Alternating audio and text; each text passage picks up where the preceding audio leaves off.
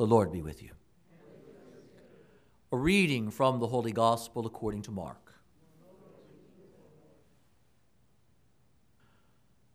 Jesus took Peter, James, and John and led them up a high mountain apart by themselves.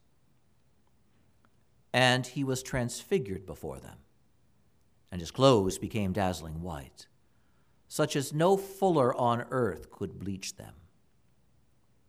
And then Elijah appeared to them along with Moses, and they were conversing with Jesus. Then Peter said to Jesus in reply, "Rabbi, it is good that we are here. Let us make 3 tents, one for you, one for Moses, and one for Elijah." He hardly knew what to say. They were so terrified. And then a cloud came, casting a shadow over them. Then from the cloud came a voice. "This is my beloved Son. Listen to him." Suddenly, looking around, the disciples no longer saw anyone but Jesus alone with them. As they were coming down from the mountain, he charged them not to relate what they had seen to anyone, except when the Son of Man had risen from the dead. So they kept the matter to themselves, questioning what rising from the dead meant. Then they asked him, "Why do the scribes say that Elijah must come first?" And he told them, "Elijah will indeed come first and restore all things. Yet how is it written regarding the Son of Man, that he must suffer greatly and be treated with contempt? But I tell you that Elijah has come, and they did to him whatever they pleased, as it is written of him." The Gospel of the Lord.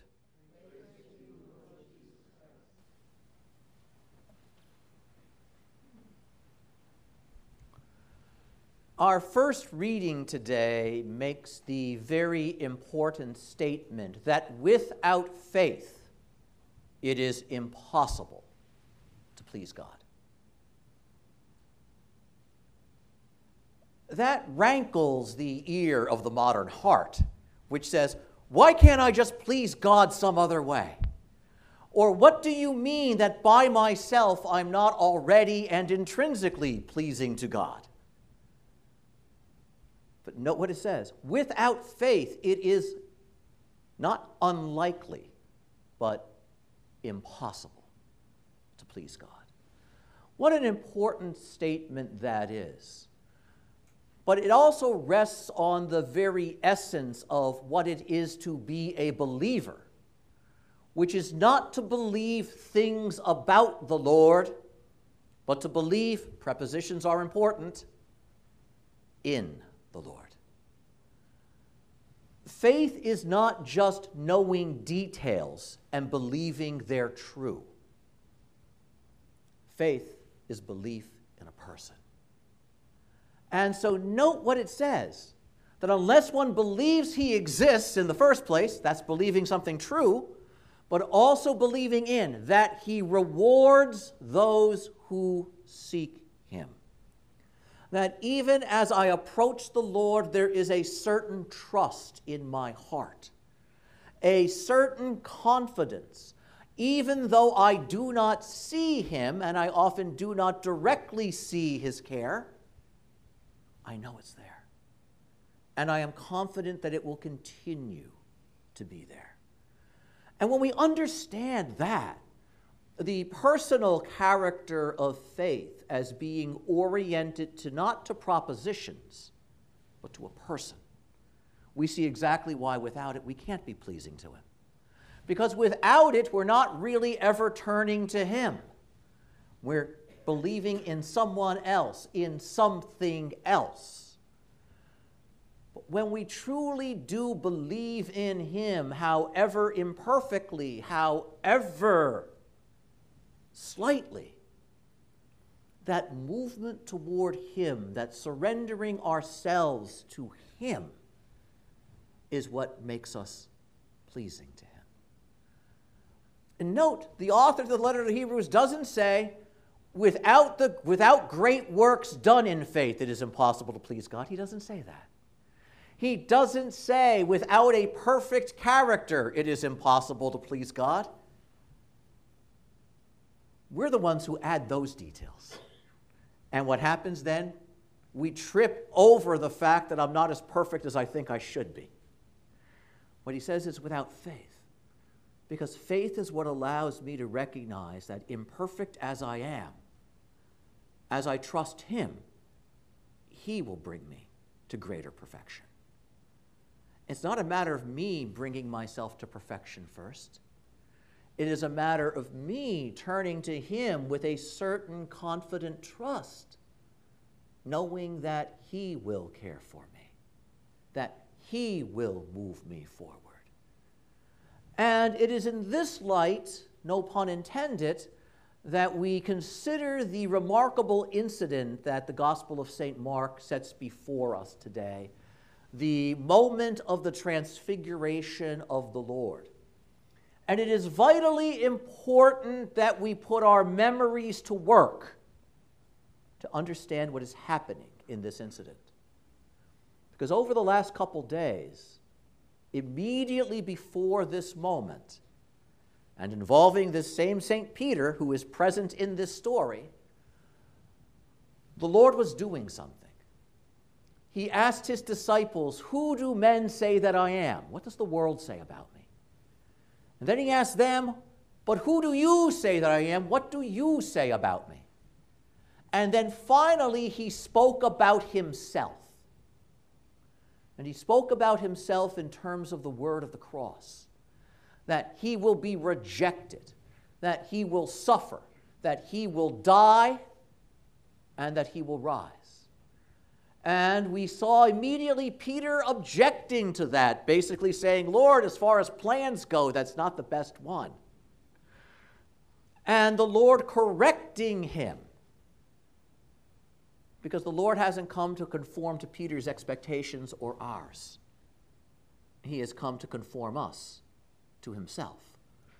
What a remarkable moment this is, where the Lord says, if anyone would be my disciple, we heard this yesterday, let him deny himself, let him pick up his cross, and let him follow me.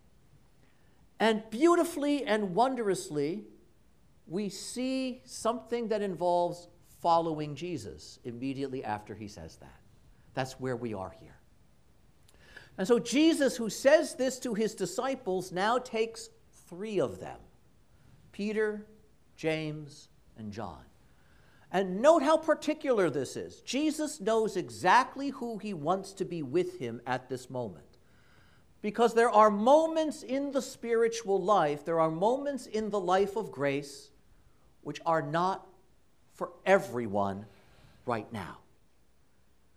They are potentially for everyone at any time, but not for everybody at the same time.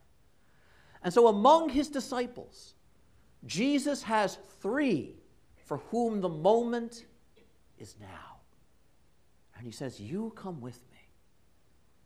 Note the intimacy of that. And note how gentle this is, because the others who are not ready for this aren't invited. Not because Jesus thinks less of them, not because Jesus thinks they're not any good, but because this is not the moment for them. But it is the moment for these three. In all of our spiritual lives, the more we move with Jesus, from time to time there is that moment where the Lord will say into our hearts, "And you, now's the time. Now, you come with me." And even within our own families, people can be on different schedules with that. It is not for everybody at the same time, because the Lord calls each one of us in this way at the right time. The time that is right in our relationship with him. And so it is that after the Lord confronts Peter with that cutting statement, "Get behind me, Satan," look what he does.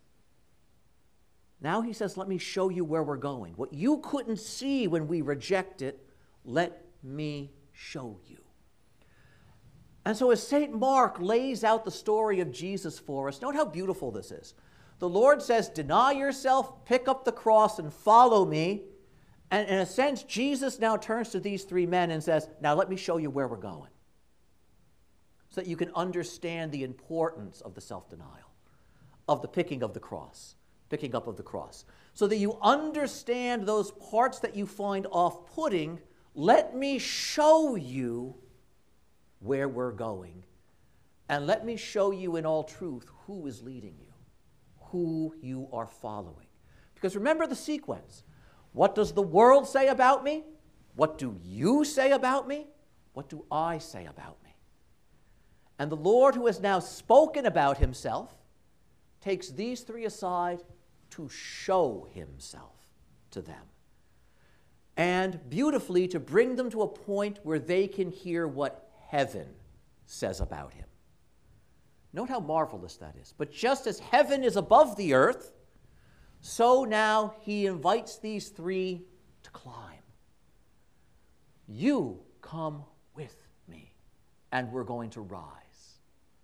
And this moment of ascending, of climbing a mountain, is very, very important. Because when one does this, first one begins by moving away. They move away from the other disciples. They move away from what was just in front of their eyes a few minutes ago. They move away from the voices that are in their ears all the time. They move away, and then they begin to move above. And this movement above, note what happens. The higher one rises, the smaller everything that seemed so big before becomes. Those overwhelming realities of the world begin to look smaller. All of that noise that fills my ears and doesn't let me think becomes harder to hear. The climbing isn't easy, but as one goes through the climbing, the air becomes purer. The sounds around one become different. And from the height, one can see farther. It is not just that the big things of the world now seem small, as I also see more of the world from rising above it. This element of rising in the spiritual life is not a traditional element of how we talk about prayer by accident, because when the heart rises, it rises above all of those things that are less than it. And it is so very important that we do that regularly, simply for a proper perspective. Simply to give ourselves the opportunity to hear clearly and to see without other things blocking our vision. And so they rise. And note how this matches an element of the Mass. Every time we say Mass, just at the beginning of the Eucharistic prayer, what does the priest say to the people? Lift up your hearts. On the one hand, lift them up toward God, but also lift them up. Lift them up above all those things that want to drag them down. Pull them out of there. Lift them up. Lift them up above the clouds of this world into the sunlight of grace. And in a sense, that's what's happening here. They rise closer to heaven. They rise closer to the sun. They rise, in a sense, above the clouds and the fog and the noise of the world. They rise above the good things of the world because they are rising toward better things. This is what Jesus invites them to. We, oftentimes, in our lack of faith, want this to happen right away in our spiritual lives. And it generally doesn't. And that's the truth. Note, Peter, John, and James have been with Jesus a long time now.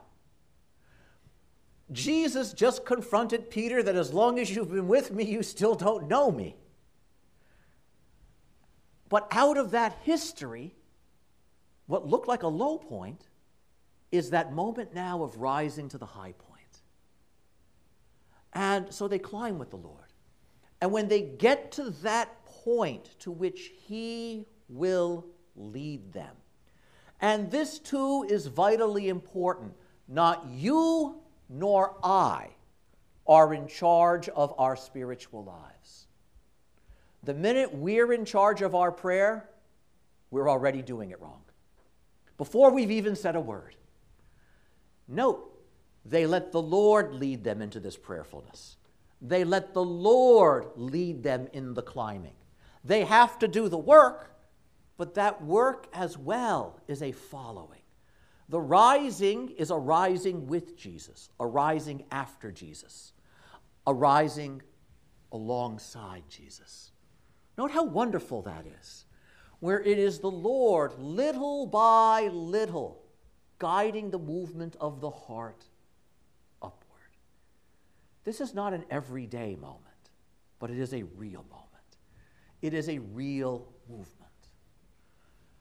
And then as we rise with him, we get to that point, that summit to which he leads us. And the reality is this: on the planet Earth, there are higher mountains, much higher mountains than Mount Tabor. But that is the mountain of the moment. When the Lord invites us to rise with him, it's not automatically always to the top of the highest mountain, but the mountain that we can climb. And that's important too. That's important too, because it's still above. It's still above the world. It's still a movement in the direction of heaven. There will be higher mountains, higher points to which he will lead these disciples later. But for now, they're rising to this one. And when they get to the summit, note, not while they're on the way. While they're on the way, all the other things happen. The world begins to recede. They begin to see farther. The lungs begin to fill themselves with clearer air. They have a moment to collect themselves even as they're breathing harder as they climb. But finally they get to the top. And when the work of the climbing is over and they reach the top, before their eyes, something happens. And notice again, they don't do a thing except get there with Jesus. When they get to the top, it's not about what they do. It's not about how ready they are, because they can't possibly be ready for what happens next. Yeah, and Jesus can be like that. He doesn't say while you're climbing, and just to soften the blow, let me let you know that there's going to be a surprise. You're going to see me in a new way. You know, notice he doesn't do that. You know, you think the disciples every now and then feel like you've set me up. Because even when it's wonderful, it's overwhelming, and they're not ready for it. But they're in a place where they can also safely be overwhelmed. There's no one there to see. There's no one there to laugh at them. There's no one there to say, what's going on? It's just them and Jesus. And suddenly there's this overwhelming moment. And what's overwhelming about it? Jesus is too bright for their eyes. Jesus suddenly, without any warning, is transfigured before them, and this gleaming whiteness, brighter than the sun, is where Jesus should be. Their eyes aren't ready for this. Their heads aren't ready for this. Their hearts aren't ready for this. And as they're looking at Jesus, beautifully, as they're looking at Jesus, they see Elijah, the prophets. And then they see Moses, the lawgiver. But note, they see them because they see Jesus. In the light of the presence of Jesus, they see the law and the prophets, the scriptures, in a way they never did before. And they see that the scriptures speak with Jesus, and Jesus speaks to the scriptures. But who's in the center? Not Moses, not Elijah, but Jesus. Because the full speaking of Scripture is speaking about Christ. And Jesus is the one who completes it and discloses the real meaning. And even as they're saying this, Peter looks at Jesus and says, and it's a remarkable statement. is a remarkable statement that we have to read fully to understand what is happening here. Lord, how good it is for us to be here, he says. Let's build 3 tents. Peter doesn't know what to do. He doesn't know what to say. How good it is to be here. Let's build the tents for you, for Moses and Elijah. But why does he say it? St. Mark very carefully says, because he didn't know what to say. They were so terrified. And that's really absolutely surprising. It doesn't sound like the words of a terrified man, does it? I'm frightened out of my mind. How good is it to be here? And this is absolutely remarkable. It's part of the greatness of St. Peter. He's just been shot down by Jesus, but he climbs the mountain with him. Jesus hits him with this overwhelming revelation of who he is, so overwhelming, so good, it's actually frightening. Imagine that, to be frightened and overwhelmed by goodness. It's so good. It's so different from anything I've ever seen. I'm completely disoriented. I don't know how to look. I don't know where to turn. And so Peter is like we would be. I have to say something, because once again, the other disciples with him aren't going to do a thing. And so Peter says, I've got to respond in some way. The last time I responded, I got it wrong. But I'm not going to stop responding. It's the greatness of St. Peter. Let's build 3 tents. And as soon as he says this, see, this is not Peter simply being foolish. This is that beautiful foolishness of a heart that's overwhelmed by the goodness of Christ and doesn't know exactly what to do. But he does know, I've got to say something. He does know, I've got to do something. And the story doesn't turn here on Peter getting it right. It turns on him responding. And as soon as he says, let's build a tent, which are shelters, note what happens. A cloud comes down, a different kind of covering, a different kind of shelter. And what does a cloud do? It blocks light. It obscures the vision. And so suddenly, even as he says this, there's something different that happens. Now heaven directly intervenes. The cloud comes down from above. And even the goodness that they saw is becoming obscure. And within the cloud, they stand. A very different kind of a tent. And the cloud is the symbol of the presence of the Lord that comes down over the meeting tent. And here it comes down over Jesus, the true meeting tent between man and God. And it comes down over him, and out of that cloud a voice speaks into their overwhelmed hearts and ears and spirits. And what does the voice say? This and not someone else. This one, right here, is my beloved Son. You listen to him. Because that's the tent the Lord wants. Not an earthly tent where he gets to stay. Not a tent where we get to stay in the high moments of the faith and never leave them. He wants that tent of attentive listening in our hearts. He wants that tent of always knowing he is the one to whom I must look. And looking to him, note how the eye leads to the ear. Looking at him and seeing who he is, I know the one to whom I must listen.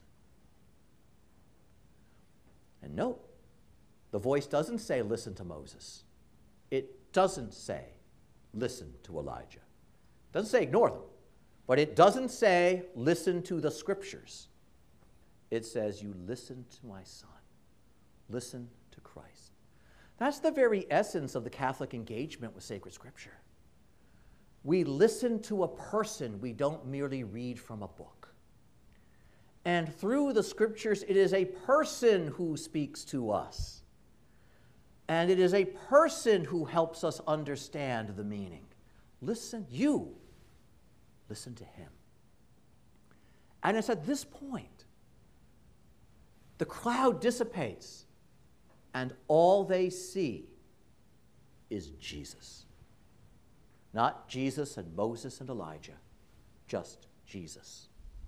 Not Jesus and anybody else, just Jesus. Note how in the end, on the one hand, they were going up the mountain just with Jesus.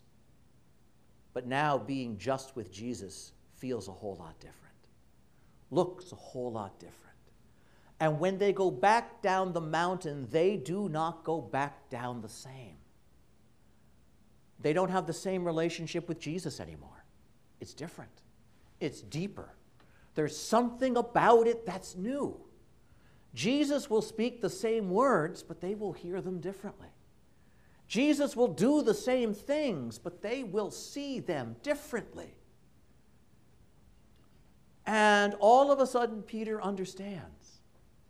I thought I knew you, but there was so much more to you. And he gives them this glimpse of a transfigured and transformed and glorious life, because that's where the cross is going to lead, so that they know. He who gives them the word of the cross gives them a glimpse of the end. It will take them time still to understand it. And so note what he says. Don't come down the mountain and start telling your buddies about this, because they're not going to understand. And you still won't understand it fully until something else happens. But when I rise from the dead, you're going to remember this day on the mountain. And then you're finally going to see. Then you're finally going to know. You'll know what rising from the dead means, because you rose with me up that mountain, and you saw, and you heard. And so there will be a moment when you share this, but it won't be right away. We Christians sometimes are premature in how we share certain elements of our faith. We barely understand them yet. They're fresh for us, or they're particular to us, and we're in a hurry to let others know. And note how often the Lord is everything in time. And the time is seldom right away. Let this penetrate you. Learn to listen to me, and then you'll share. And as we've said all of that, just think for a moment. We've moved through the Mass. And when we come through these doors, we step out of the world. And as we gather here, little by little, our hearts and our minds rise through the movements of the Mass. And now, having heard the Lord speak to us through the sacred scriptures, we find ourselves at the mountain. And the altar is very much a mountain. And we who have climbed with Jesus through the Mass are now with him on the mountain. Consider that as I prepare the altar in just a minute. Because what's going to happen? There's going to be a moment when I look up to you, holding the chalice and the consecrated host in my hand. And what am I going to say? Behold. The eyes of your body are not going to see the blazing light of the sun. Oh, but let the eyes of your heart open. Because every time we celebrate this sacrament, we who climb the mountain of the Mass, the prayer of the Church with the Lord, come to that moment where he is transfigured before our eyes. Before the eyes of the body, but most especially the eyes of the Spirit. Note how wonderful that is. And then we get to come forward and do what the disciples couldn't that day. We get to touch him. We get to stretch out our hands and receive him. And take him into our hearts that we can continue moving with him. And note how wonderful it is. Just as the disciples came back down the mountain with Jesus to continue following him, so do we. we receive him. And shortly after we leave this space, we climb back down to go back out into the world that waits for us at the foot of the mountain. But we go back different. And we go back with him. What a beautiful example of the transformative power of the Mass when we celebrate it with attention, when we engage it with devotion, and when we truly let the Lord be the one who leads us through it and the one who leads us out afterwards. Amen.